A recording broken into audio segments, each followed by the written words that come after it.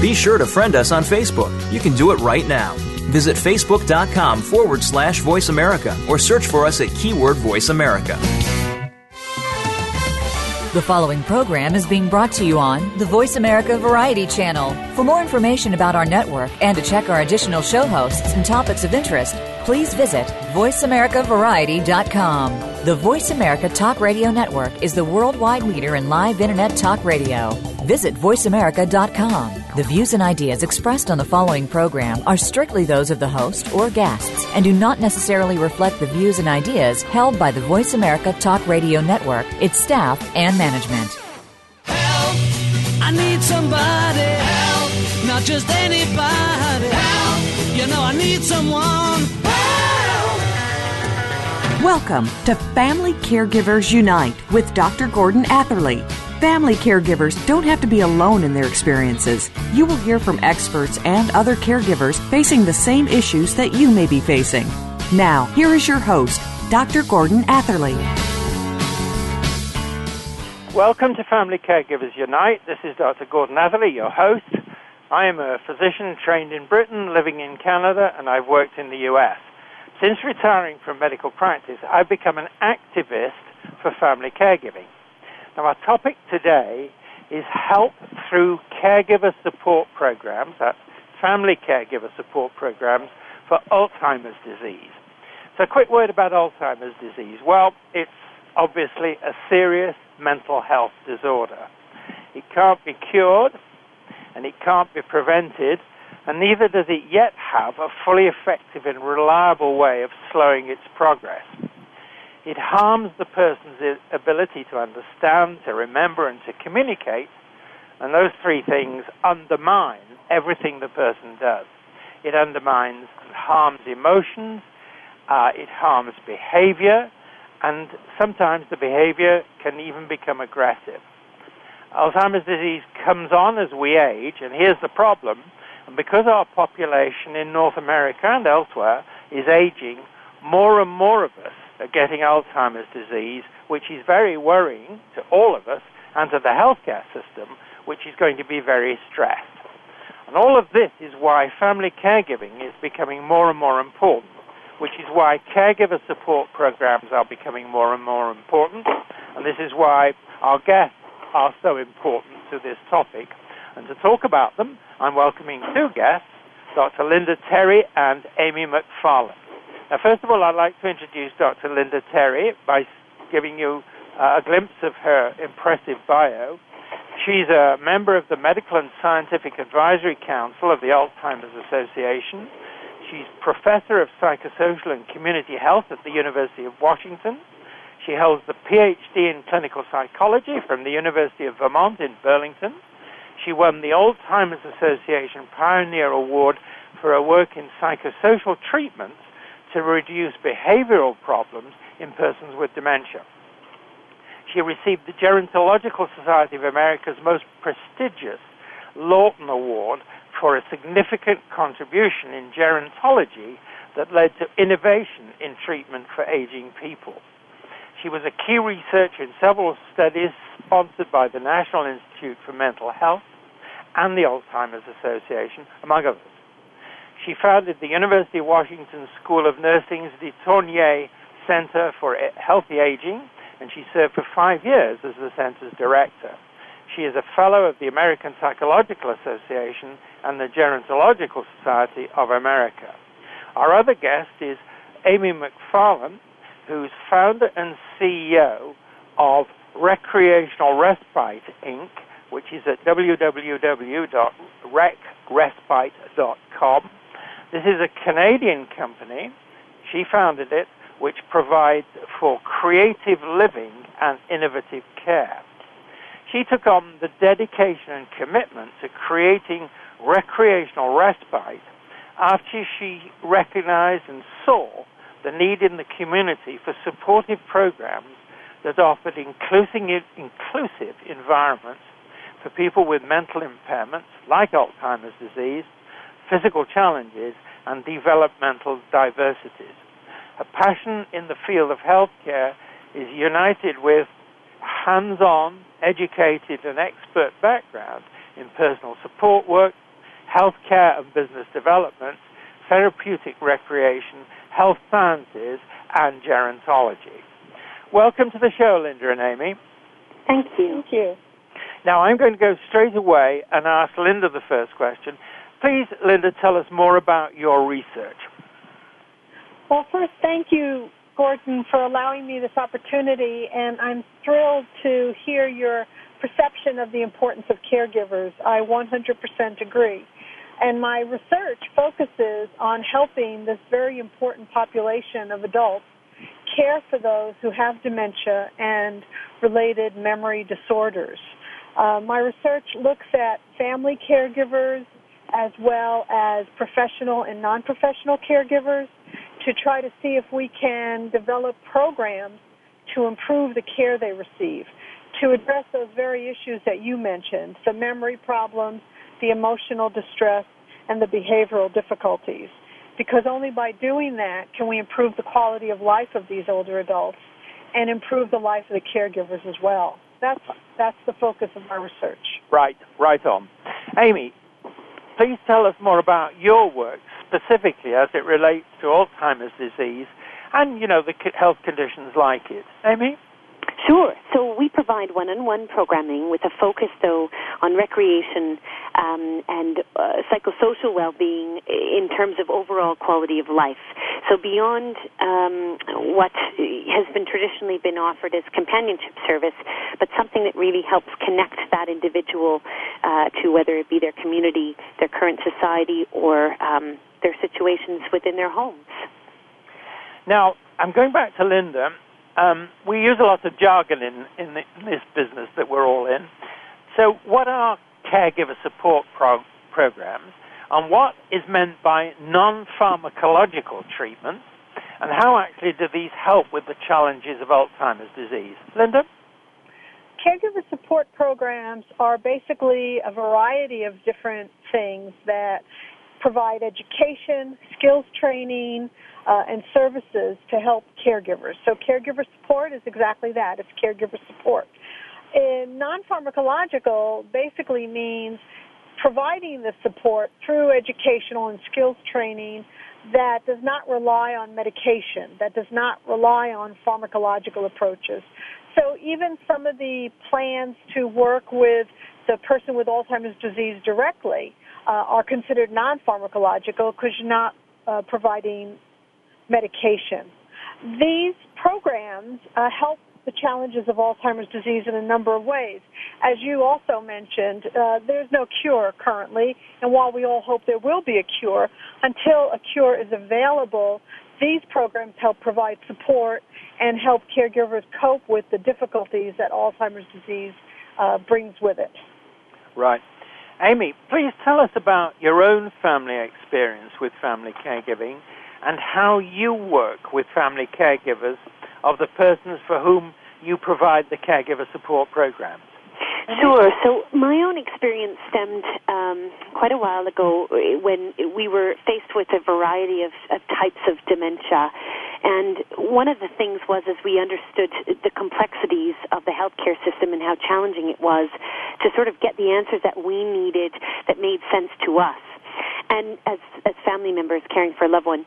So what I was really dedicated to doing was coming up with solutions and empowering tools for family members to ensure that they had what they needed to make sure that their days were bright, that they had the support that they needed, and offered them suggestions as to how to improve the quality of life for their own loved ones, and in doing so, providing support for them as caregivers and understanding that this was the disease and it wasn't personal, all of the things that Linda refers to in the non-pharmacological sense. Right. Mm-hmm. I'm going to go back to Linda on this very point about non-pharmacological. A tricky question coming up, but does that mean that we're, generally speaking, thinking that medication is not as useful as we would hope it would be? I don't think anybody's saying we should stop it, but am I right in saying that, or is it just that the pharmacological approach is totally separate from what you and Amy are doing? Thank you, Gordon. That's a really good point. It can be separate, but I think more often than not, it's in combination with. I think whether we have a pharmacological orientation or a non-pharmacological orientation, we want to provide the best care we can. So oftentimes, medication plus these strategies, sometimes medication doesn't work, and oftentimes trying these strategies first is the way to approach it because they don't have side effects. And, of course, any medication is going to have side effects. So it's some combination with a lot of care and thought in terms of how to approach it. Right. Amy, you used the word connections, making connections. You made some connections with your own experience and on what you see happening with family caregivers who you're providing services for. Please answer this tricky question. I've had people say to me on this show, Amy, that really the professionals who are most useful to them are those who've had the family experience with family caregiving. Now, I think that's going a bit too far, but what is your sense of the value of the family experience in creating the connection with the people for whom you're working? Well, certainly, and again, great question, because what we often find with a lot of the families that we work with, and even myself experiencing in our own family dynamics, the disconnect that happens, and where we forget the role of being family member and we turn into the role of becoming nurse or doctor or companion, or so we start to lose sight of the individual as they were, for example, our mums and our dads, brothers and sisters, and we start to take on the role of the professional without really having any official training. And so on so many levels emotionally for us as family members, this is very difficult to cope with, and therefore having some clouded judgments, not knowing who to call and get the support that's needed. Yeah, very interesting. Now, we are coming to the end of this particular episode, and I just want to comment back to you both that what we're talking about, what you two have both been talking about, is profoundly important to family caregivers and also to the healthcare system, because more and more the burden is falling on people like family caregivers. And I'd like just to sort of stress that as one of the themes of this particular episode. So now we have to pay the rent, so it is time to take a short break. This is Dr. Gordon Atherley, and my guests are Dr. Linda Terry and Amy McFarlane. You're listening to Family Caregivers Unite on the Voice America Variety Channel. Please stay with us. We are coming back.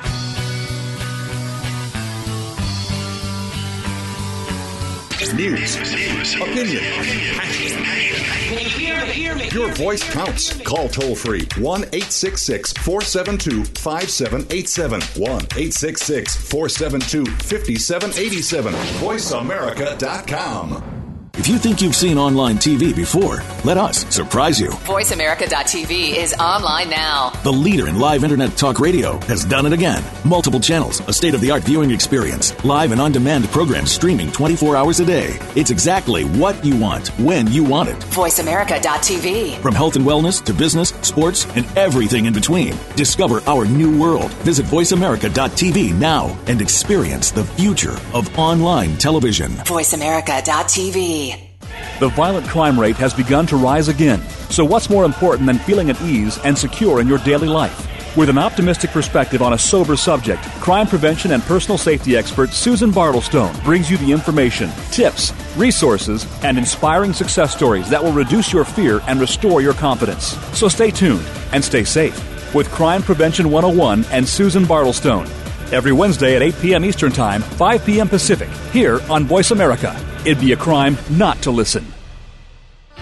Listen for MD Radio on the Voice America Variety Channel. That's Muscular Development Radio.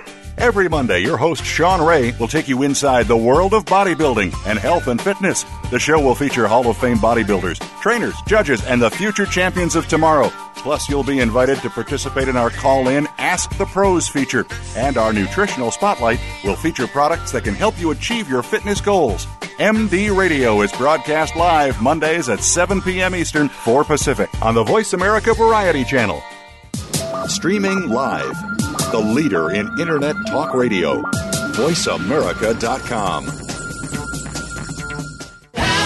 You know I need someone. You are listening to Family Caregivers Unite with Dr. Gordon Atherley. If you have any questions or comments about our program, please address them by email to docg@mymonami.com. That's doc, letter G, at mymonami.com. Now, back to Family Caregivers Unite. Welcome back to our listeners to Family Caregivers Unite and Dr. Linda Terry and Amy McFarlane. Our topic is help through caregiver support programs for Alzheimer's disease. So, in this segment, let's talk about Alzheimer's disease and caregiver support programs and how they work, just how they work. So, first of all, for you, Linda, please, what are the principal ways in which Alzheimer's disease is actually treated? There are a number of ways. The first is to focus on the memory disorder because that's paramount in Alzheimer's disease. So you have medications that attempt to enhance the cognitive function. You have strategies to help people remember things, labels, memory tricks, reminders. You then also focus on the behavioral problems because they are, of course, paramount in trying to provide care. The mood problems. So typically Alzheimer's disease is treated by looking at the actual problems that are occurring and addressing them. Finally, the last way is caregiver support that we've been talking about already, as well as physical health and physical activity. Very important to keep people with Alzheimer's disease active and to keep experiences positive between them and the caregivers. So there's a host of different directions that interventions take. Right. We're going to come back to explore some of those dimensions in a moment. I want to go to Amy now and ask you, Amy, in the work you do, what are the types of special needs for which you recommend caregiver support programs, and why do you recommend them? Right. So I really start to identify with caregivers in terms of when to obtain some support programs in a variety of settings when they start to feel that themselves or their loved ones are becoming isolated. They're lacking the connection with their social groups, or their social groups are changing or possibly diminishing altogether. Their loved one is not as active as they used to be emotionally, physically, mentally. And at that point, our approach is really about being proactive as opposed to the reactive approach. And so that's really when we start to identify that these special needs need to start looking into caregiver support programs. Okay. Now let me go to Linda with this question. Let's talk about the role of the family caregiver and the care of persons with Alzheimer's, the kind of ways we've been talking about, and the role of the family caregiver relative to other forms of care. Now, first off is how, and you've already both hinted at this, how do you differentiate the kind of care role of the family caregiver from that of the professional care provider? And having done that differentiation, how important, relatively speaking, is the family caregiving? I think family caregiving is critical. The person with dementia, often, or Alzheimer's disease, which is the most common form of dementia, often doesn't understand what's going on, and the family needs to help them make sense of their world. The family provides the structure, they provide the love and support. No professional can provide that. Amy and I can care a great deal about the people we try to help, but we're not family, and family plays a very important role. The family can tell a professional what the person with Alzheimer's disease used to like to do, What were their interests? What were their preferences? What are their priorities? And only a family member or a very, very close friend would be able to have that information to improve the care they receive. Amy, I'm just going to pursue that in this way. Please give us some real life examples of the way in which caregiver support programs have helped meet some of these caregiving challenges that Alzheimer's disease presents. Sure. So even in some of the work that we've done, what we really focus on is being able to help identify what some of the family members are not able to do so anymore just because they're so overwhelmed with the caregiving role. So help identify the abilities, the strengths, the needs, the recreational interests of the individual, and then therefore figuring out what's going to work for that client to have the most positive experience.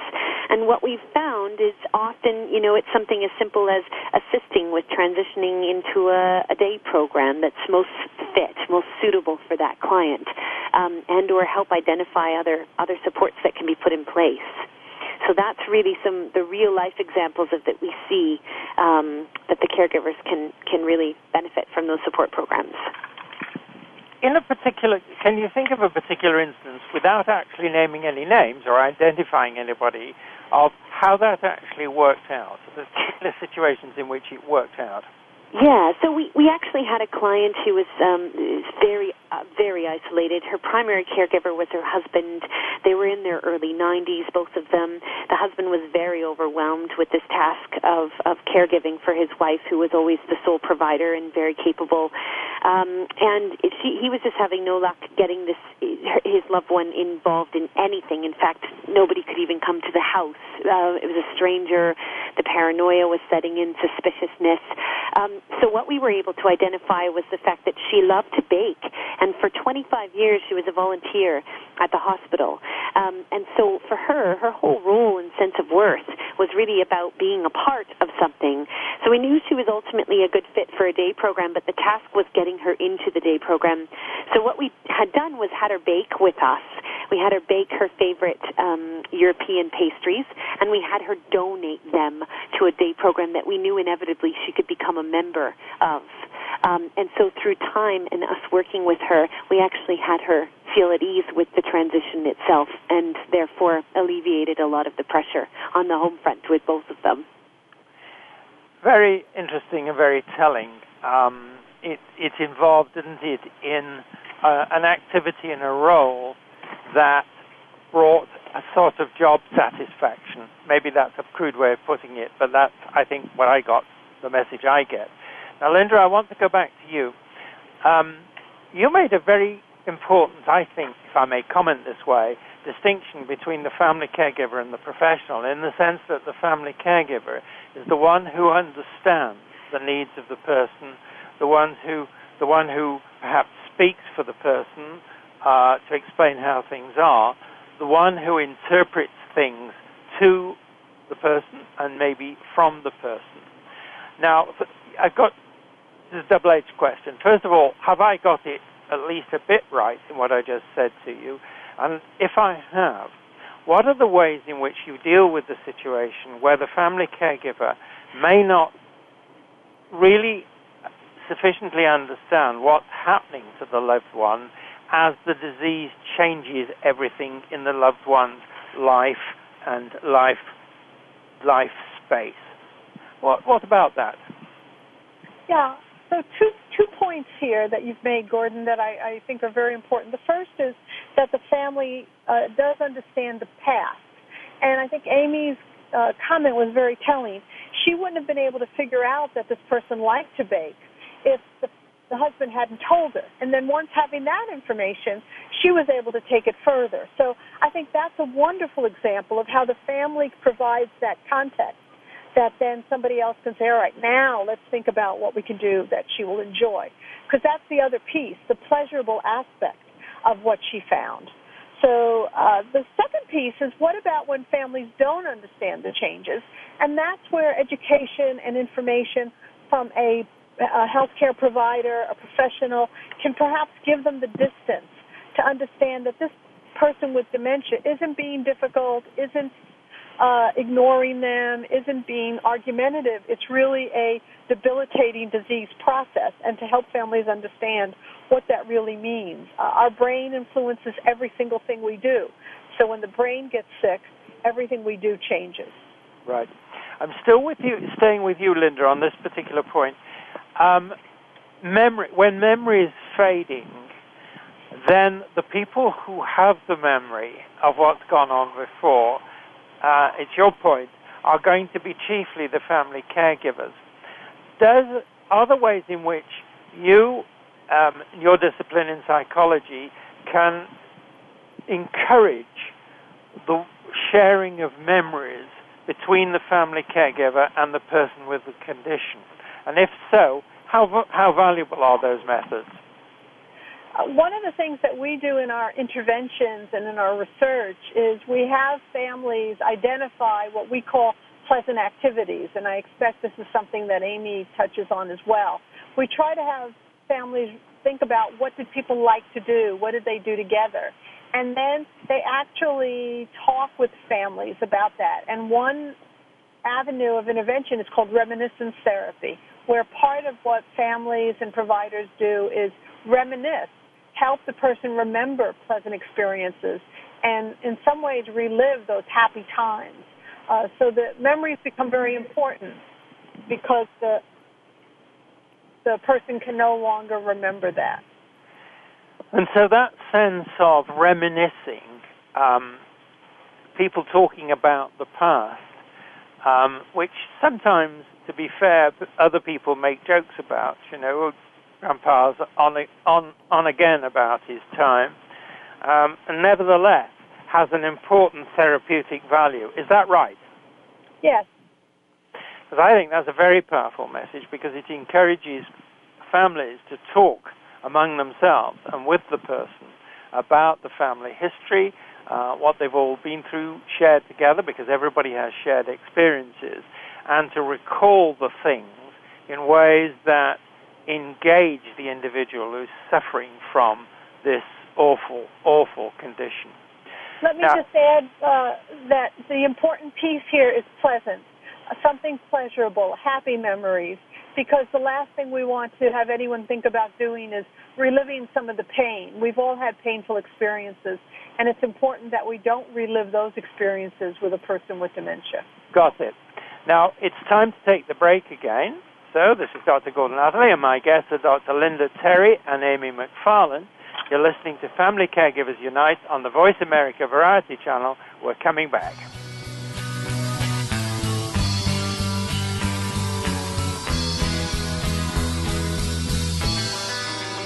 Stimulating talk. It gets those synapses in the brain firing really fast. All the time. The #1 Internet talk station where your opinion counts. VoiceAmerica.com. If you hear a dog barking or an angel singing, then you know that you are listening to Waking Up in America. Heard every Wednesday at 3 Pacific Time, Valerie Kirkard and all of her friends will bring you powerful and humorous discussions that raise thoughts and give you insight on how to live your life to its fullest potential. Adventure is always a must on Waking Up in America with Valerie Kirkard, every Wednesday at 3 Pacific. Are you ready to go green? You've asked, and we've heard you. Voice America presents the Green Talk Network.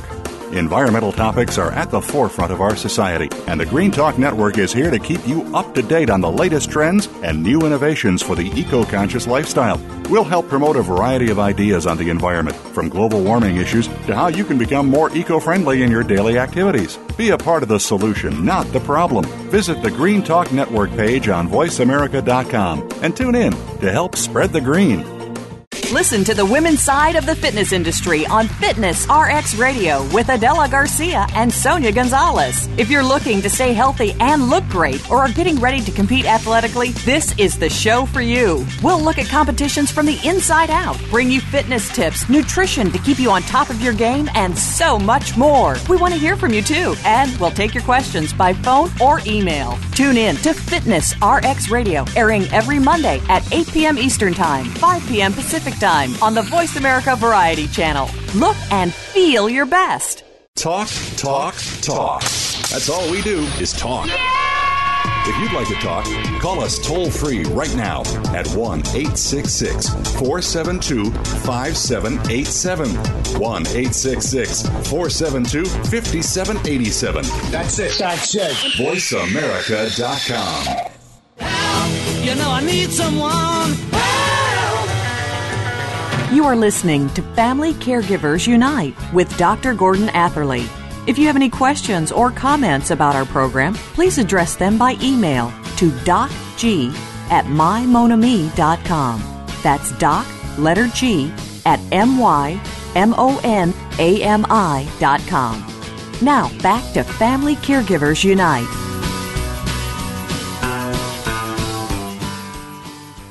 Welcome back to our listeners to Family Caregivers Unite. I'm Dr. Linda Terry and Amy McFarlane.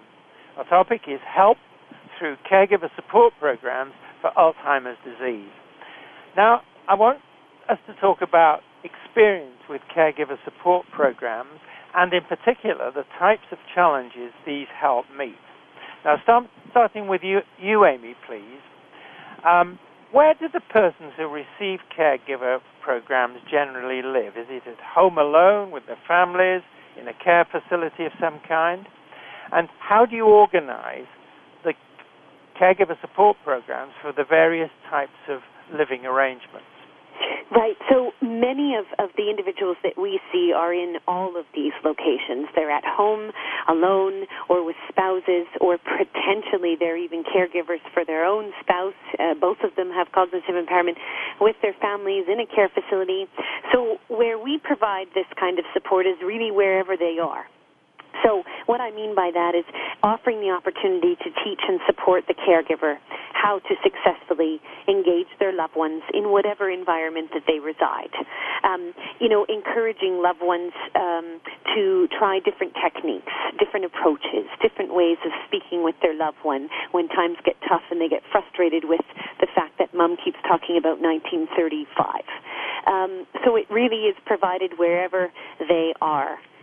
In their own communities. Right.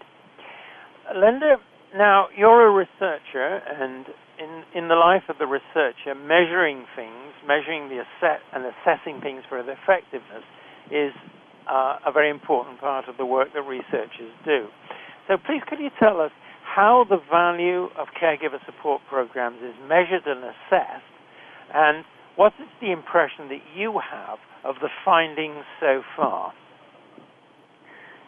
The programs are measured in very commonsensical, if you will, strategies. The programs need to be of value to the people who are participating. So a number of caregiver outcomes. Does the caregiver feel this was helpful? Are they satisfied? What is their own mood state? Has their level of stress and burden been reduced? Do they have more access to services now? As well as outcomes on the care recipient. In my own research, we're very interested in is the level of behavioral problems and distress the care recipient experiences lower. Is their mood better? Is their quality of life better? Are they more physically and socially active and energized? So the programs typically focus on measuring what seems to be important. The other aspect, of course, is cost. What are the costs of these programs? Does it delay additional costs? As we all know, long-term care is very expensive. Even a month at home will save thousands of dollars for both the family and society. So what are the costs of people attending these programs, and what can be done as part of the program to defray additional costs? Those are typically the measurements. Now, your impression of the findings to date. I know that's a very unfair question, but how are these measurements, what are they revealing? What are they telling you about the way things are moving? Programs that focus on skills training are very successful. They've actually been shown to affect all these outcomes I just mentioned.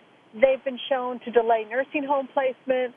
They've been shown to improve caregiver levels of stress, and some of them have been shown to be as effective as some of the common antipsychotics or antidepressants. So they've been very well received. some of the more subjective support education groups, they have not shown as good an impact, but they've been rated very high by satisfaction and caregiver perception. So some of what we struggle with in research is maybe we need better measurements to tap into what people say is a very helpful program. Good point, and I'd just like to emphasize that sometimes measuring things has to measure, doesn't it, what people feel and think about the value of what's being done, and not just what the data show on the dial, so to speak. Now, Amy, I want to ask you this question. We hear from our politicians and the healthcare planners and all the experts more and more about aging at home. How do caregiver support programs support aging at home? Well, I think certainly, these days they offer a great deal of resources and tools and techniques of how to cope and what's available and a navigation of the system. I certainly think, though, that there's some areas that, there are some areas that it becomes very overwhelming for people, and we have had perfect examples of people not taking part in caregiver support groups because they can't get out to them because they're caring for their loved ones. Often in the elderly client, we'll see, the wife really desperately needs to get to the support group, but she can't leave her husband alone at home. So it's kind of a catch-22, and for that, it's challenging. I'm going to go to Linda for this one, though I will come back to you, Amy, on that particular point. What about the experience with family support groups for Alzheimer's disease, and do these involve or encourage caregiver support programs? Now, what I'm driving at here is that I recently did an episode on Al-Anon family support groups, and this is where the families of people with alcohol problems get together and support each other. And the people I spoke to were very positive about this. And I, therefore, am extremely interested in the experience of family support groups for Alzheimer's disease, especially in light of Amy's comment that maybe they're a good idea, but maybe family caregivers can't get to them. Linda, what do you think? I think you're right. That's a good analogy. Sometimes the best aspects of the family support group are meeting other family members and understanding that what they're going through is not unique. It's unique in the sense that it's affecting them, but there are other people who have survived and can offer their benefit advice. So I think the concept of peer support, family support for each other is a big one. The other aspect that I think we haven't touched on yet is the whole growth of technology in this area. So I share Amy's concern. What about the people who really can't get out? And are there ways that we can bring technology to them? Are there ways we can bring support? Your own program, Gordon, this is hopefully providing some support to people who may not have known about the availability of such groups and programs. I hope so. I hope you're right, because I would like to think that's the case. But at the same time, yes, technology is important because it does mean and does obviously enable the idea of communication and contact without leaving the home. But I just want to press you on Linda, on the particular question. Is it your feeling that there are family support groups that do provide a good way forward with Alzheimer's disease? And if so, would you like to see more of them? Or do you have any reservations about them for any reason? I think that I personally think they're very valuable, and I would like to see more of them. What I would like to see, though, is training for the people who lead the groups. A number of amazing people volunteer their time, provide these groups, and they're not necessarily the easiest groups in the world because of the kinds of problems people are dealing with. So I would like to see more support for the supporters, if you will, and more skills and training and financial reimbursement, if at all possible. Right. And if I may add at all, sorry, to that, I agree. And I think the other thing is that we have to be able to send these family members away with techniques. You know, there's one thing to have an outlet where we can all get together and talk about the challenges, but to have some solutions. You know, a few people approached me and said, I keep going to the same group, we keep talking about the same challenges, but nobody's telling us how to overcome these challenges. We just have an outlet. Good point, Amy. Good point. And that was what I was trying to get at when I talked about skills building, that the research has shown that if you provide skills, if you give people the strategies, that's really what they benefit from. And to talk is important and to provide support is important, but it can only go so far. Right.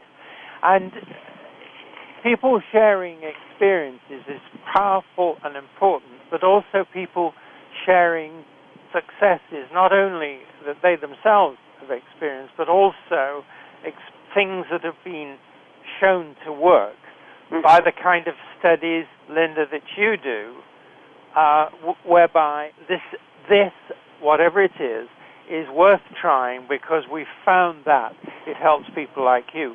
That's a very powerful message to give to people, isn't it? Linda? Yes, and I thank you for saying it. The more people understand what strategies really have been shown to work and use them in the community and use them with their own work, the more we'll be able to help people. Amy, are you comfortable with that? Absolutely, yes. I mean, in everything that we do, even when we're working with the individuals in the community, we're always there showing the family members what it is that we're doing so that we put them on the same level as us. Everything that we're doing to empower them, encourage them for success as opposed to setting them up for failure. Right. We have only a few seconds left in this particular episode, so I just want to comment back to you about the technology. You know, more and more I'm seeing programs for families and seniors on how to use computers for communication. And it seems to me that that's one area where encouraging family caregivers to communicate among themselves, to talk among themselves, and to unite, if I may put in a plug, to get their voices heard using technology to do it, seems to me to be one of the ways in which we can advance things.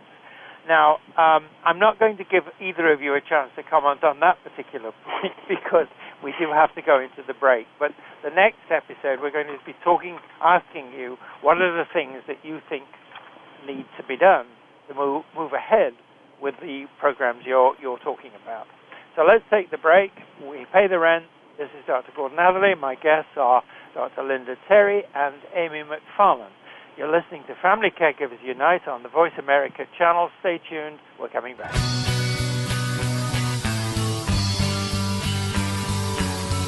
Ask the experts. Call toll-free right now, 1-866-472-5787. And ask our All-Star team to answer your question. That's 1-866-472-5787. Thank you for calling. VoiceAmerica.com. Are you ready to go green? You've asked, and we've heard you. Voice America presents the Green Talk Network. Environmental topics are at the forefront of our society, and the Green Talk Network is here to keep you up to date on the latest trends and new innovations for the eco-conscious lifestyle. We'll help promote a variety of ideas on the environment, from global warming issues to how you can become more eco-friendly in your daily activities. Be a part of the solution, not the problem. Visit the Green Talk Network page on voiceamerica.com and tune in to help spread the green. Do you know what a brat is? No, we're not talking about that kind of brat. BRAT stands for British Regimental Attached Traveler. It was adopted by American culture after World War II, when American military began long-term assignments at U.S. military installations worldwide. Learn about the brat culture, the lost tribe, by tuning in to BratCon Radio with host Dennis Campbell and associate producer and co-host Jerry Glass. There are almost 8 million living brats. Hear from them and from guests who studied or examined them. Tune in Thursdays at 4 p.m. Pacific Time, 7 p.m. Eastern on the Voice America Variety Channel. The latest business information is made simple with the Voice America Business Network. The professionals in the business world bring you live talk radio shows featuring an array of business topics. strategies for building wealth, sales and marketing, stock trading, investing, and business technology. Voice America Business hosts are professionals in their fields and bring to the airwaves weekly business discussions that offer up-to-date information, advice, and education. The Voice America Business Network, the bottom line in business talk. Stimulating talk. It gets those synapses in the brain firing really fast. All the time. The number one Internet talk station where your opinion counts. VoiceAmerica.com. Help! You know I need someone. Help! You are listening to Family Caregivers Unite with Dr. Gordon Atherley. If you have any questions or comments about our program, please address them by email to docg@mymonami.com. That's doc, letter G, at mymonami.com. Now, back to Family Caregivers Unite. Welcome back to our listeners to Family Caregivers Unite and Dr. Linda Terry and Amy McFarlane. Our topic is help through caregiver support programs for Alzheimer's disease. Now, I'm wanting to ask our two guests the questions about how well caregiver support programs are understood and provided, and what's being done to promote and provide these.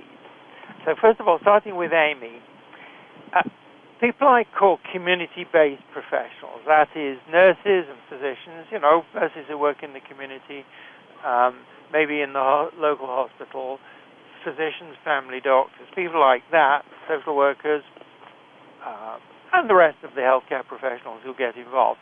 How well do they understand the family caregiving challenges of Alzheimer's disease?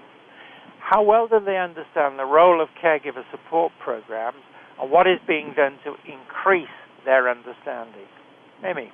I think, like anything, you've got those that are empathetic and those that are just so wrapped up in the hustle and bustle and crisis of the medical model situation sometimes that arises.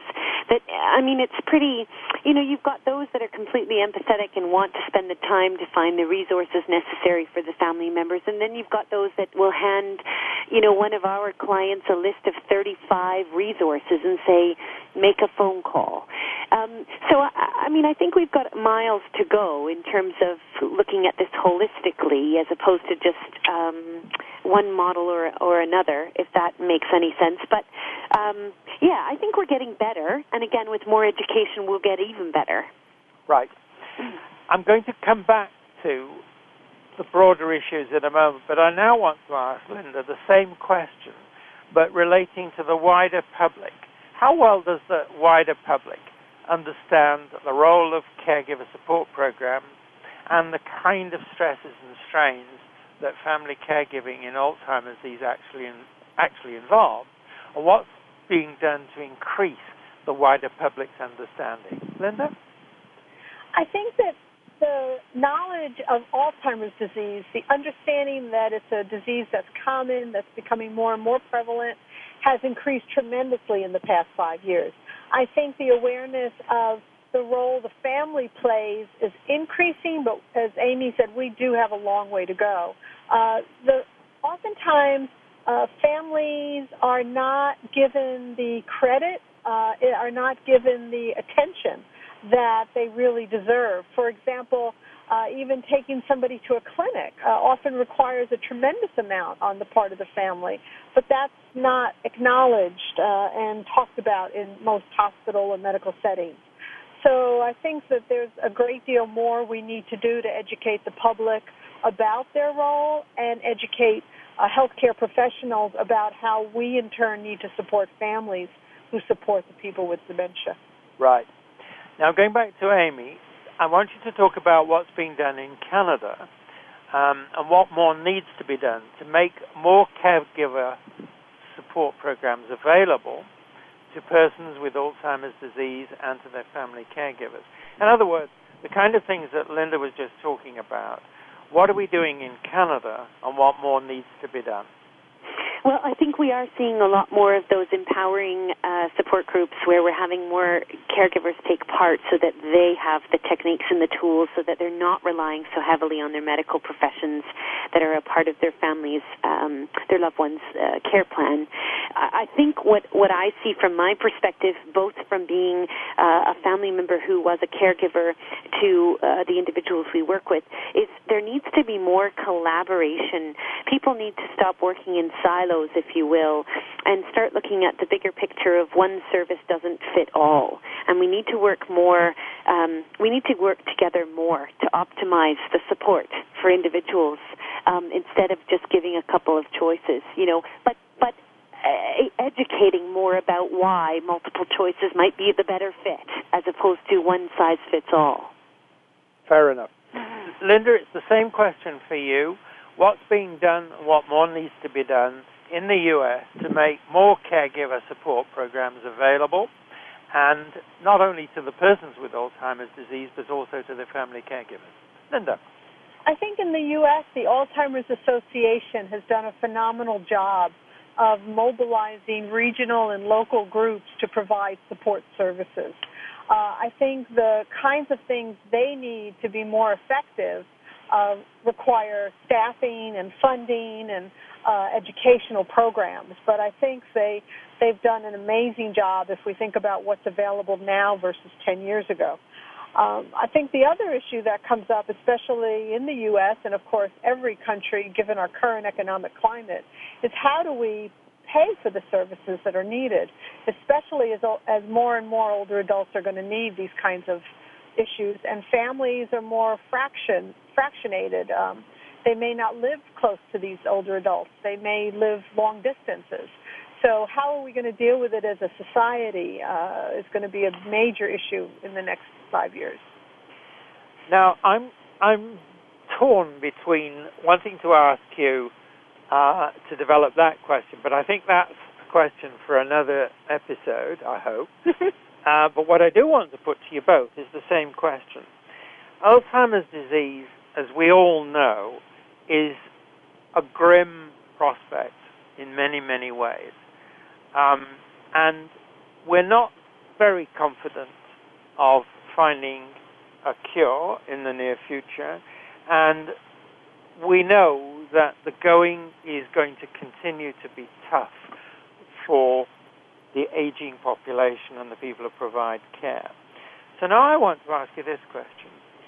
Am I right in saying that although it's a tough prospect, there is reason for hope, optimism, and some sense that while we may not be able to get rid of the disease, we may be able to make things better for family caregivers and therefore for the people for whom they're providing care?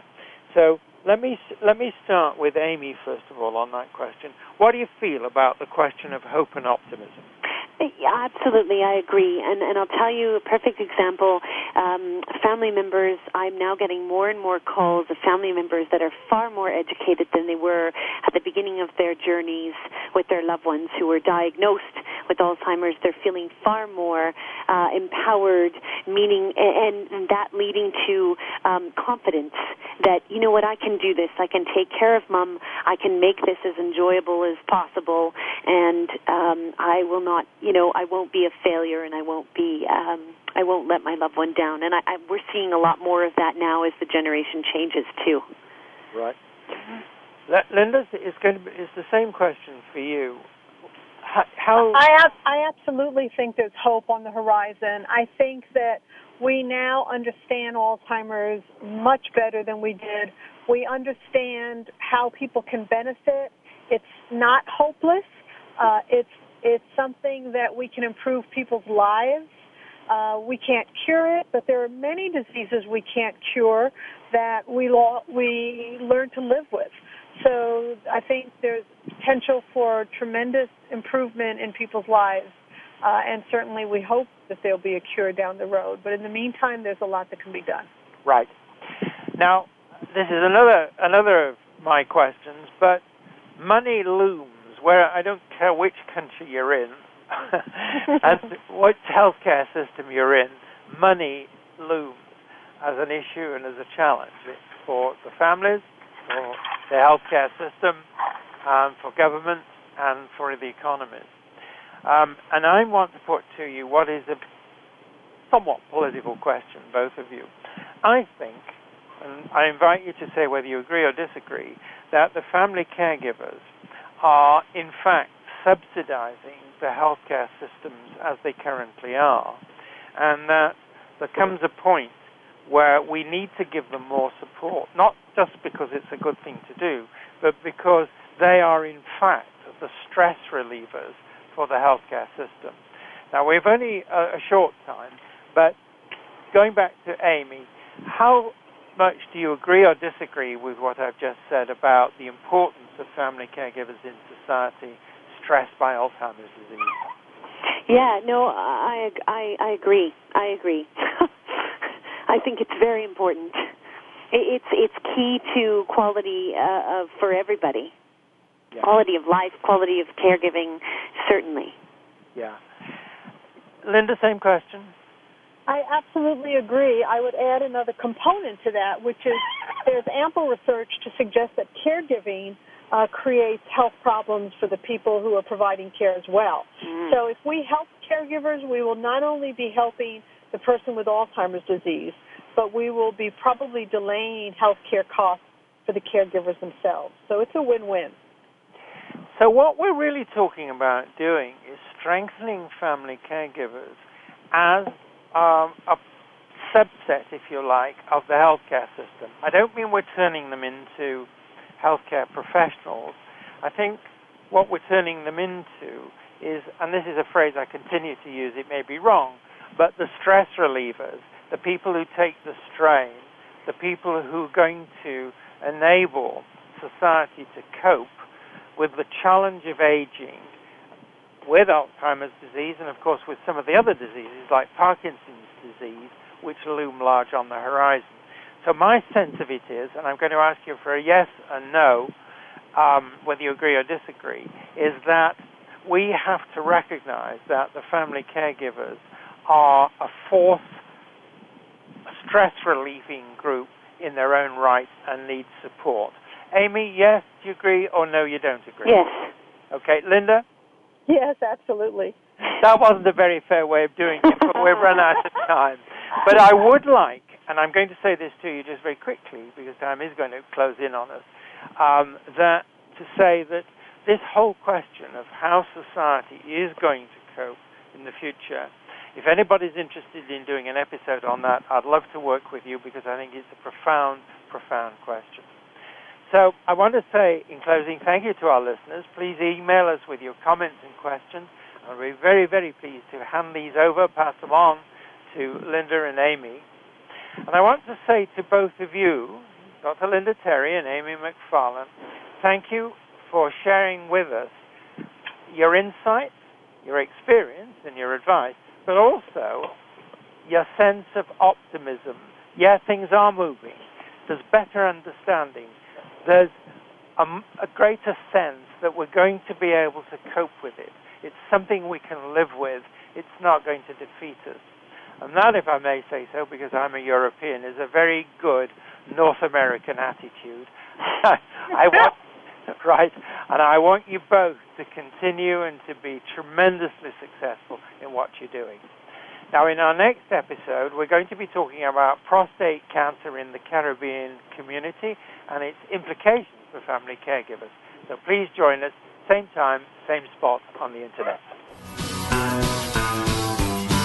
Thank you again for joining us this week for Family Caregivers Unite with your host, Dr. Gordon Atherley. Please tune in again next Tuesday at 10 a.m. Pacific Time, 1 p.m. Eastern Time on the Voice America Variety Channel.